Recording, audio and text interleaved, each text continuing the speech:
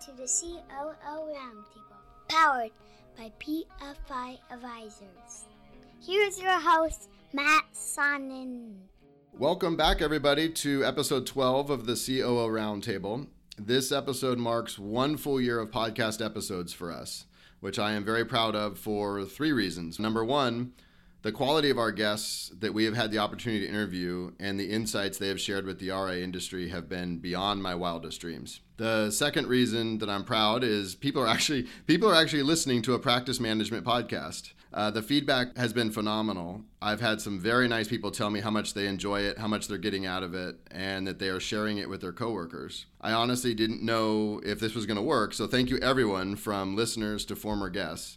You have all made this an incredible experience for all of us at PFI Advisors. And number three, I'm proud that we've managed to accomplish so much in such a short amount of time, all on top of the fact that 1 year ago, I don't think I even knew what a podcast was. So thank you everyone, especially Anna and Alex on my team who originally raised the idea of a podcast for us. And in terms of guests I never thought we'd have the opportunity to interview, today's guests are incredible. This is sure to be a deep conversation around the role of the COO and the importance of professional management at RIAs. We are joined today by Karen Novak, the Chief Operating Officer at Pershing Advisor Solutions. Hello, Karen. Thank you for being here. Hi, Matt. Thank you. And she is joined by the one and only Mr. Mark Tiberzian. Welcome, Mark. Thank you so much. Great to be here. It's actually the one and only Karen Novak. I'm glad to be here. Thank you. So as you all know, Mark is the CEO of Pershing Advisor Solutions. So we have the opportunity to talk with both of them about how they divide and conquer their day-to-day tasks and how they interact as CEO and COO, which will be great. And I'm not sure if he likes it when I say this, but I consider Mark to be the godfather of the professional management concept within the RIA industry. I think it all really started with him. So we have the opportunity to go deep on the benefits that professional management can bring to RIAs. And in my mind, the further evolution that still needs to take place in the minds of advisors within our industry. But first, I wanted to start with Karen. Karen, can you tell us what your role as COO of Pershing Advisor Solutions entails? What does your day-to-day look like? Well, my overarching responsibility is really running the day-to-day business, ensuring that we're executing on the strategy that the senior leadership of BNY Mellon Pershing has put forward. And I'm really, really fortunate to have a terrific team that works alongside of me that has overall responsibilities for their particular areas, whether it's client service, technology, compliance, operations, so that I am not brought into really day-to-day items, so to speak, more escalated issues that would impact our key clients, or there might be a regulatory or legal risk issue. Those are the types of things that roll across my desk day-to-day. And that allows me to really focus on things that I enjoy more than the blocking and tackling around strategic investments, strategic initiatives, participating in those types of projects. I'm really passionate about the human capital component of our business, so I spend a lot of time engaged with our teams, looking across the organization to ensure we've got the right people in the right roles and that we're investing the right amount of time into growing, motivating, and engaging our teams. Perfect. That's a great backdrop. And Mark, you obviously speak at many industry events, and I've seen you get embarrassed and almost frustrated when it takes people 15 minutes to go through the long list of accolades and career accomplishments. You've done so much for our industry. So I won't do that today, but I am going to tell you a very short story that I'm guessing you are not familiar with. You may or may not know that Eddie Van Halen was primarily influenced by Eric Clapton. Eric Clapton was the reason he picked up the guitar in the first place. And Eddie's first bit of fame was the fact that he was the only 8th grader at school that could play Cream guitar solos note for note. So they used to allow him to play these mini concerts at lunch when he was in middle school. And later on, when Van Halen hit it big, he was invited to an industry event that he found out Clapton was going to be at. So being the true rock star that he was, Eddie proceeded to drink himself into oblivion in anticipation of meeting his guitar hero and the inspiration for his life's work. He was just too nervous to meet him in person. He didn't know how else to cope. So for the hours leading up to the event, he continued to throw back drink after drink. And he says that by the time he met Clapton, he was a complete embarrassment and he regretted the day for many years. I promise you both, I am not drunk this morning, but I am beyond excited to have the opportunity to talk to you about professional management. We've tried to follow in your enormous footsteps here at PFI Advisors and do our part to convince RIA owners that they cannot achieve their organic or inorganic growth goals without proper professional management in place. But no one has done as much in this area as you have. There is a slight chance I may vomit from excitement. I'm just warning you both. But on that note... Well, well, that's an incredible story. I am embarrassed and flattered both by the analogy, and I do appreciate the fact that you didn't get loaded before you came on. So, although that would have been a much more interesting podcast had you. It's not easy making these topics interesting for everybody to listen to. So thank you. But I'm really thrilled. So let's talk about the importance of the uniqueness that can develop between the CEO and the COO. We just had Kelly Cruz on the podcast, and she had one of her CEO clients, Jim Rejets, was with her. And they talked about how Jim's life changed drastically after bringing in a COO, and how he and the COO divide and conquer their day-to-day. You both have been collaborating and leading together for more than 11 years. So I'll go to Mark first. Can you just explain the benefits, the positive impact that the CEO and COO dynamic can have on the organization? Well, there are multiple benefits, but not the least of which are the benefits that Karen outlined, is that running a business is extraordinarily complex, and it isn't something that can be done just part-time. It's something that really requires a focus, particularly if you intend to create something that's enduring. So from our standpoint, from the moment that I joined Pershing, I've had Karen as a key part of the team. Her predecessor left a short time after I arrived, and she moved into the chief operating officer role.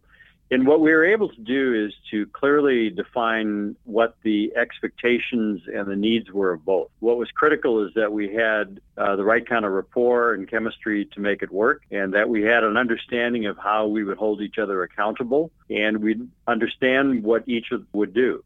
So in my particular case, my job was really to focus on strategy and vision and culture, and really create the outline for how this business would grow and be more externally focusing in order to build this business, where I often say that Karen actually runs the business. She runs the business day to day, making sure that the trains run on time, keeping us out of trouble, but also ensuring that people are engaged, that clients are serviced, and that the way in which we do business is done with as few errors as possible. I think that's exactly right. I've always said the COO's job is to execute on the CEO's vision through both people and technology. And we're going to get into that in a minute about how you balance between the tech side of the position and the people side. But Karen, why don't you weigh in a little bit on the CEO-COO relationship and dynamic?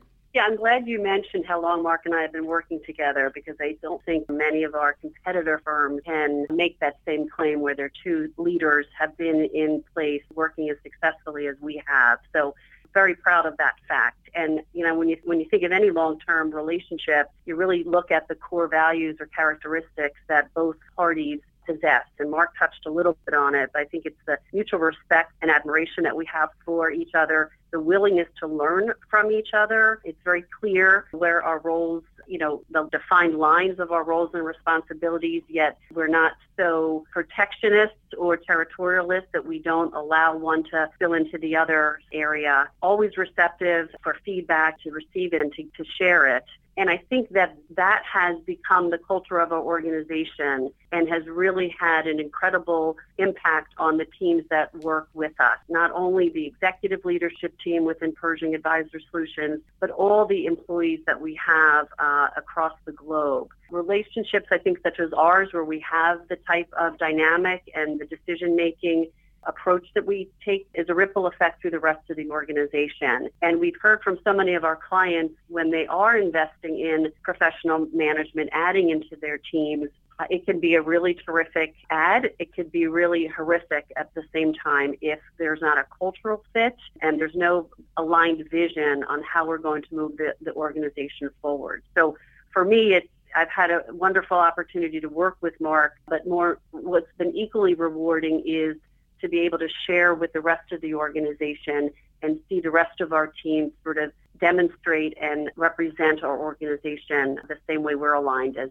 the heads of the business. You know, Matt, just a couple of points to add to that too is while we have distinct responsibilities in what we do, that it all has to be done in concert. So the whole notion of the music that we create as a business really depends on whether or not we are looking at the same song sheet. And in this case, that's something that's mutually developed.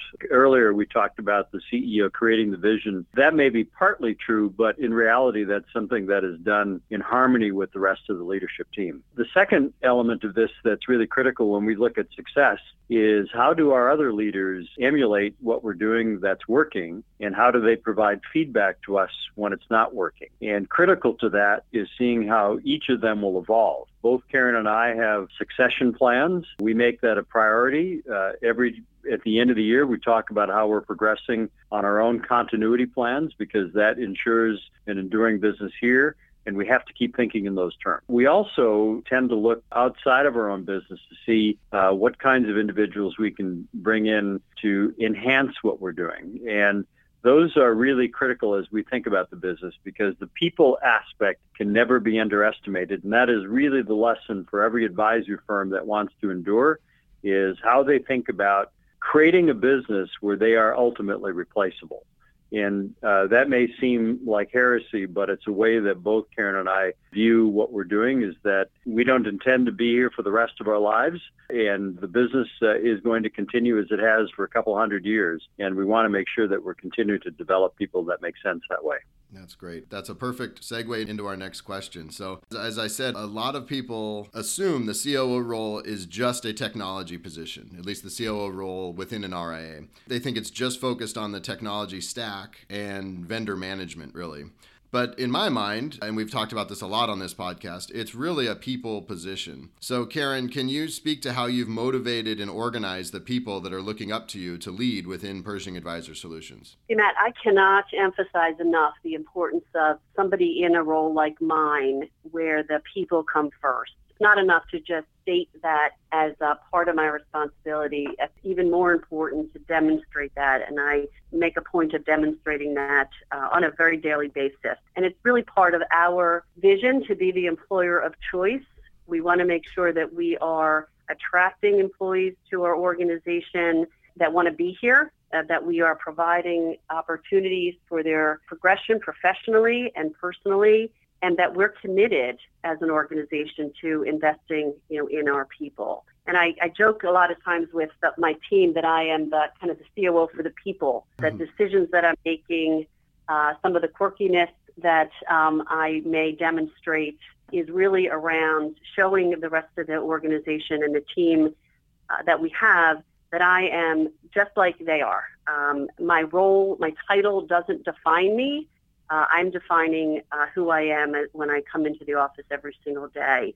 And just some examples of kind of the quirkiness, we have a number of theme parties every year, Halloween in particular, and there are, I guess, unfortunately, some photos of myself dressed as Madonna from the 80s. Mark and I have actually gone together one year in our black tie. It was a red carpet theme, and we came together, in our black tie attire. So I do what I can. I think it's very important to really be able to personalize the relationship that I have with the team here on whatever level that means. And it starts at the onset of bringing employees into the organization. I've made a point of making some changes to the employee onboarding so that on that first day, our employees feel that they are part of the team. It's really daunting on that first day when you start work. You're coming to a new building. You're meeting a group of new people that have been working together for a long time. So we've implemented some steps to reduce that anxiety and create a wow experience for the employee right out of the gate. I'm involved in that. I'm also involved in a number of skip level meetings, not only with those in the Jersey City office where I'm based, but when I travel to our regional offices. I don't attend meetings on my calendar that are standard meetings. I'm attending skip level meetings with all the employees that we've hired in the last period of time since I've been there, and really hearing from them as to what's working well, but most importantly, getting to know them, on a much more personal level. I'd say from organizing the team, one of the comments I want to share is our focus on diversity inclusion. And it is something that is core to to how we approach building our team, promoting from within.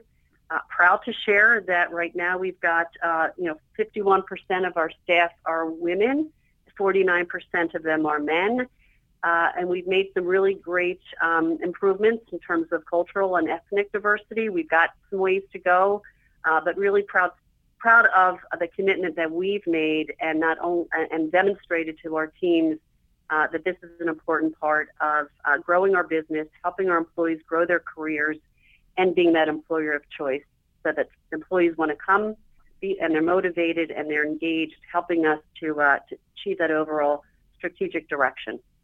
Yeah, I might add to that, Matt. The diversity and inclusion and equity components of our business have been a critical part that Karen's led. While it's true we are 51% women, it's critical to also know that we're 41% people of color. So if you look at the advisory profession by comparison, the advisory profession is 23% women and 8% people of color.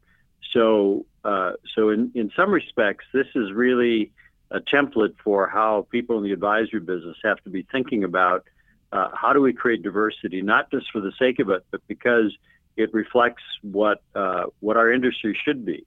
It's diversity in perspective, diversity in experience, and frankly, it's a reflection of the face of the communities that we serve. So it becomes core to our business. Yeah, obviously, inclusion is all over the headlines right now for our industry, so it's incredibly important. Another thing you mentioned, Karen, is that onboarding, that day one experience. I do see that as a mistake many RIAs make. They're very small organizations, right? We're talking 20, 22 people, whatever it may be. Everybody's going 100 miles an hour. And I see it a lot. That first day a new employee starts, there's your desk. Somebody will be by in half an hour after they've gone through their morning emails and they have a minute to start your training, but there's no formal welcome. There's no formal plan of this is what your first week on the job is going to look like. We have you working with Susie over here for a couple hours on these things. That's something that we should do more talking about in terms of that first day experience. I think that is a big missed opportunity. We work so hard to hire the right people, and then they go home that first day not feeling great. So I think that was a very important thing that you brought up. I think over the past number of years, large organizations like ours, not necessarily advisory firms, but even the HR component becomes much more decentralized, and we've taken the opportunity to capitalize on that. And I've become a real stickler that name tags have to be on the desk. Their laptops and computers need to be on the desk. A chair, believe it, sometimes I've heard stories where employees show up, they don't even have a chair at their desk. Yep. And we've also we've instituted a buddy system so that we've got somebody within the team in a similar role that is working with this new employee, so that they can help them navigate through the firm, take them on a tour of the building. But also, throughout the day, there are questions that are going to come up, and the manager is not readily available. So there's this second individual who can be a support system to help that employee really feel like they're getting integrated as soon as possible. And we've seen incredible benefits out of it. We get terrific feedback from our staff. So really pleased with the progress there and the outcome. Matt, and I'd like to inject something with respect to the small business angle. I've been in small businesses for much of my career before I sold the firm to Moss Adams and joined Pershing. But the thing that's always interesting is how we can use our size as an excuse. Either we're too big or we're too small. And I think that ultimately, when we look at how important talent is to any organization, part of the philosophy we have to have is that our most valuable employee is as important as our most valuable client. And so using your analogy of when an advisor firm hires somebody and they point out their desk and they say, okay, get to work. The reality is that they wouldn't onboard a client that way. So why would they onboard an employee? And so clearly they have the time and the patience to do the right thing for the revenue paying people. The question is whether they have it for the revenue generating people. And that becomes a question, I think, in most firms. That's exactly right. I think because the mantra of our industry is clients first, I think we, not purposefully, but the employee takes a distant second, and it shows sometimes, yes. So on that topic, actually, Mark, COOs often fear that RIA owners only value the revenue generating roles within the organization. And because the COO is not responsible for bringing in clients, they worry that they're going to be undervalued. What advice do you have for COOs that are trying to combat that notion within our industry?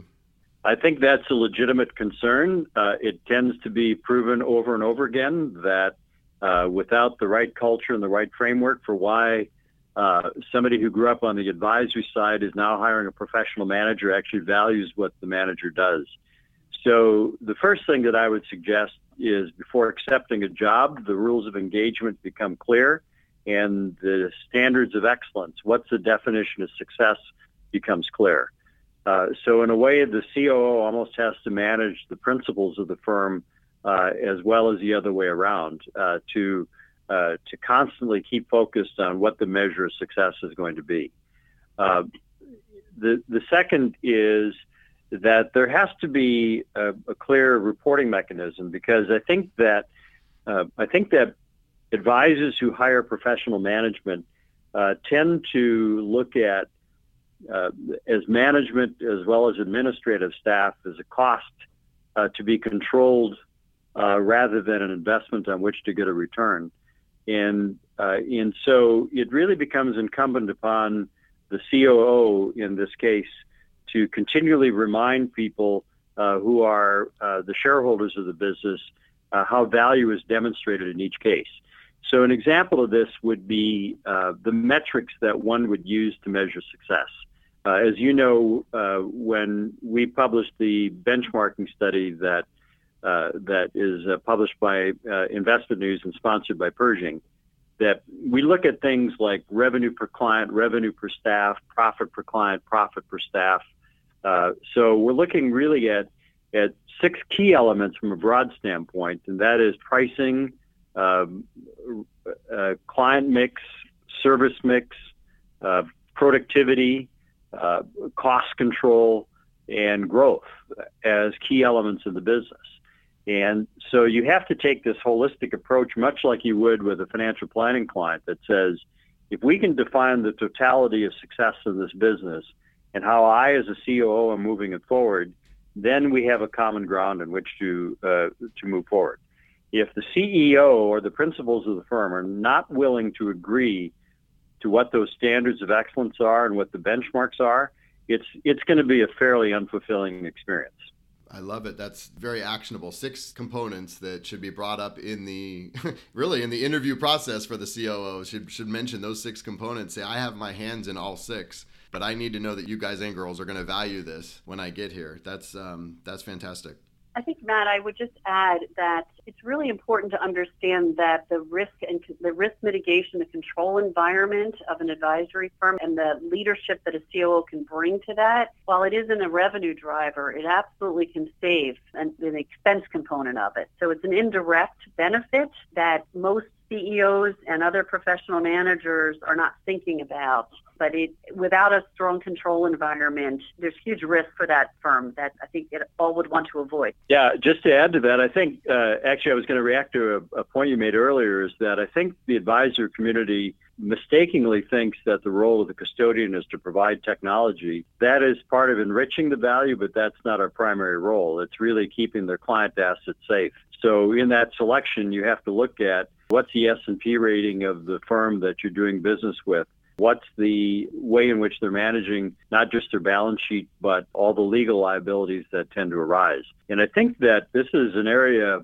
in your own course of work you're probably seeing an increase, is that advisory firms have to recognize that the bigger they become, the larger the target they become.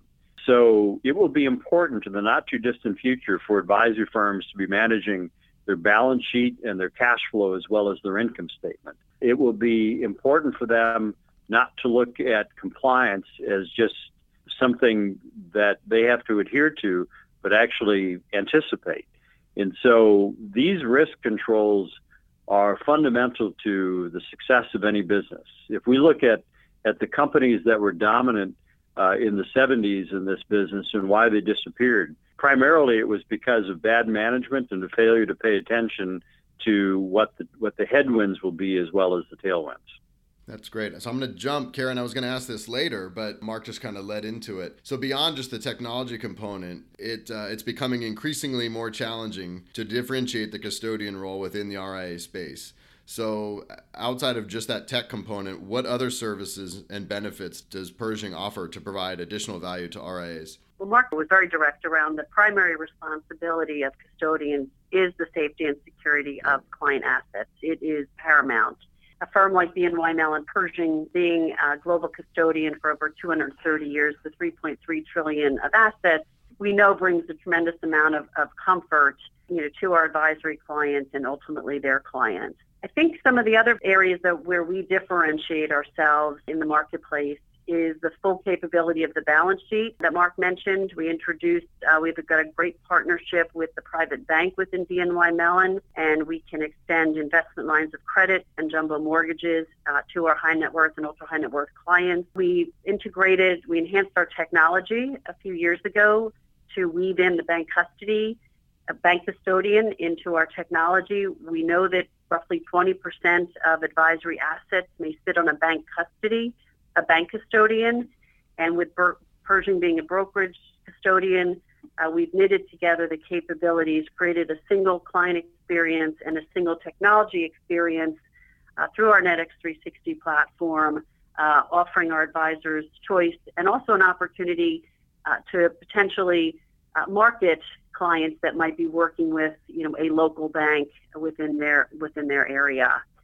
Also, I think we're very flexible in terms of looking at what the need of our existing clients or prospective clients might be. What is the problem they're trying to solve for, and how we may help them customize a solution. We're not solely focused on offering proprietary solutions. We've got a lot of choice, and I think that bodes very well with our clients and their clients to allow them to have some choice and align with the advisor relative to their offering choice to their clients.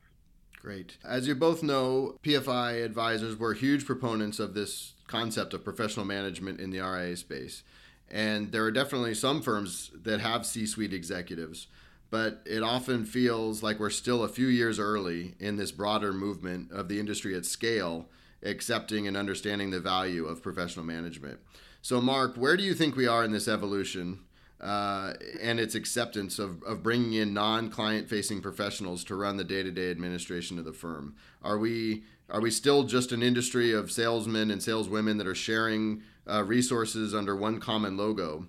Or are we really getting to the point of true enterprises emerging in our industry at scale?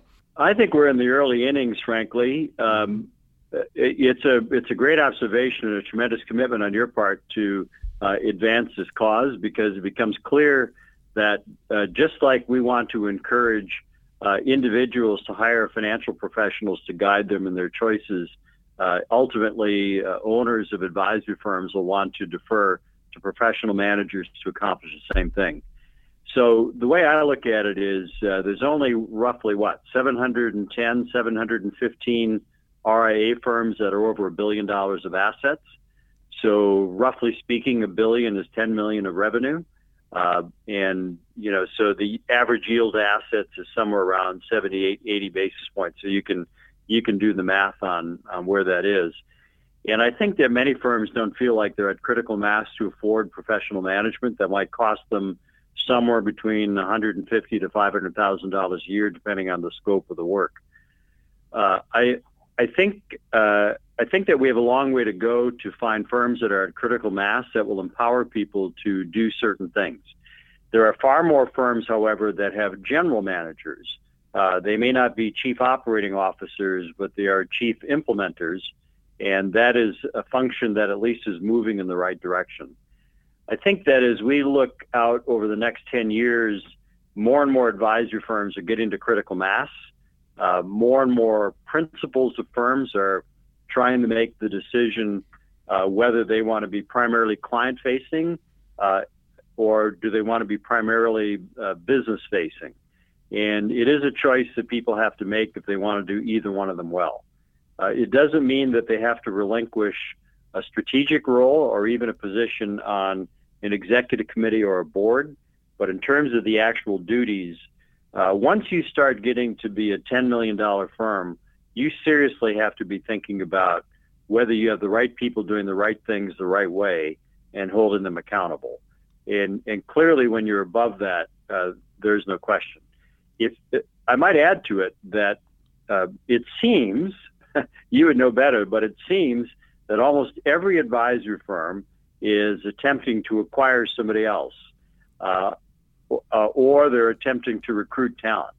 And I just simply don't know how you manage the complexity of those processes without having a professional who is responsible not just for the transaction, not just for negotiating the deal, but implementing and integrating the transaction as well. And so it becomes clear that accountability and responsibility focused on those duties is emerging as firms become bigger. I would also say that the average advisory firm is growing at a slow organic rate, which typically means that advisory firms don't have the physical capacity to grow. There may be other factors, but key among them is lacking the physical capacity. So recognizing that as humans, we have a physical limit to the amount of time we can spend on any one thing, the practical notion of operating leverage becomes key as they build this concept out. Yeah, in terms of the M&A piece that you brought up, we talk about it a lot. We've written a lot about it. Where we are right now, there are 50 buyers for every seller. And if you have 49 other firms competing and giving a presentation to the seller, I just don't know. And of course, I'm biased, but I don't know how you win, quote, win, without having a COO or someone playing that role of, hey, he or she is not client facing. They are doing nothing but making sure that you and your team, when you join our organization, are going to have the resources that you need to service your clients and prospects. So I just think that you just can't be successful in this very competitive buying game right now without someone in that role. Yeah, if you're creating a matrix, that one's advantage seller, isn't it? I think so. Yes, absolutely. So Karen, we talked about it earlier, the people side of your role and how important that is. And I really try to drive that home because I think it gets forgotten. But the fact still remains that a component of the COO's role involves managing the technology infrastructure in the back office. So in your mind, where does the custodian fit into that RIA infrastructure? Well, there's no doubt that technology has become such a vital part of our industry, our every business, and really our everyday lives. And it's a very expensive line item, in a budget, and impacts profitability. So when we work with clients, whether it's an established client or a firm that's considering going independent, and we've talked about the small business, that RIAs are small businesses, it's really important to have someone focused on technology, but it isn't necessarily realistic because there are so many options out there in terms of CRM, portfolio management systems. And so the custodian has an opportunity to help firms in that decision-making process. And we feel really good about what we've done over the last year. We've created a new team under Mark's leadership that Christina Townsend is heading up, and it's our platform strategy group. And that team is responsible for staying apprised of all the technology development that's emerging that aligns with the advisory business, helping our clients and prospective clients understand what capabilities they may need, how the technology aligns with their overall vision and business objectives, and helping them build that stack or identify their technology stack that not only that will solve their needs for now, but also long into the future. And as a custodian, it's important to think about or partner with those types of firms, those types of technology firms that are going to align with our clients. And so we've taken a very open architecture approach. We've got large number of integrations with some key technology providers, and we're committed to making that investment year over year. And I think that's another differentiator on for our organization, where we are open to integrating with these critical technology vendors and giving our clients choice in terms of where they see their business heading, so they can continue to be successful and be relevant long into the future.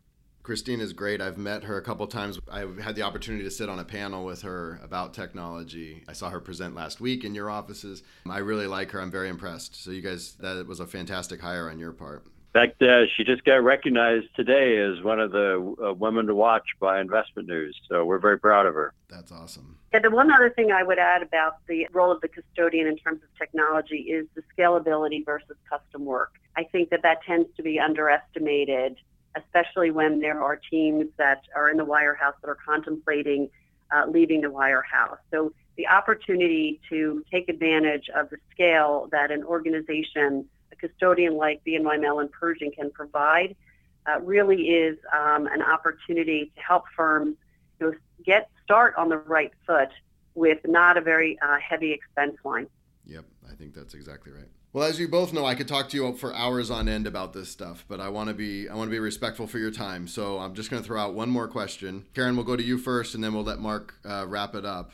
What high-level advice do you have for RIAs, either a breakaway that newly went independent or long-established firms? I think it's important to have a vision, have a business objective, which most established firms do. But the question is, do those firms go back and evaluate their vision and their business objective and adjust accordingly? I think that's important to do, and to have the partners aligned with that approach, be open to questioning the decisions that may have been made at the onset. Where firms start, obviously with success, those firms will grow some sort of multiple, and the business objective and vision may need to shift. So reevaluate, adjust, and be willing to acknowledge that maybe you got it wrong, and you have to therefore make the change. Well, there are so many things that are happening in the business. The beauty is that there's an oversupply of clients and an undersupply of people to provide advice. But it doesn't mean that mediocrity is going to sustain a firm for the long term.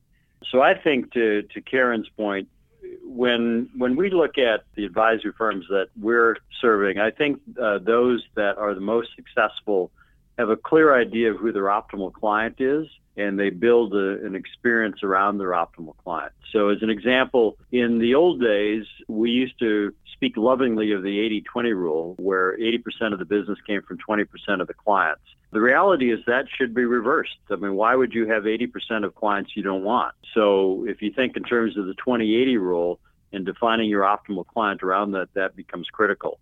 And when you do that, then it becomes quite clear what kind of structure, what kind of infrastructure you're going to need to drive a better outcome. So as an example, if you're focused on retirement plans on one hand or ultra high net worth individuals on the other, that just gives you an idea that the nature or the way in which you're going to structure your business would depend. And that's a stark contrast that tells you the technology you'd use, the people you'd hire, the reporting process, the procurement process would all differ in that case. The third, which I would say is ultimately critical that we've talked about before, is we are experiencing an acute talent shortage. And it's not just the diversity challenge, it's the age challenge.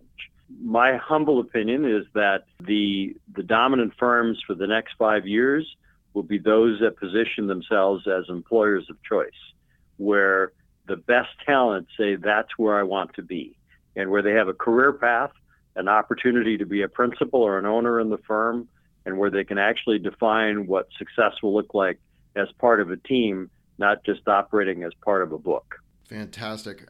I'm such a nerd with this stuff. That is just so exciting for me. This has been such a thrill. I somehow got through it without vomiting. So thank you both for your patience with me and for the wisdom that you've shared with our listeners. I really can't thank you both enough. Thank you, Matt. It's been a pleasure. Thanks. Well, listeners, I've always said that I would retire as a podcast host if we ever had the opportunity to have Mark on as a guest, but I am having way too much fun doing this, so I promise we will have another episode coming in January. Thank you all for listening and continuing to promote the importance of professional management within the RIA industry, and we will talk to you soon. Thank you.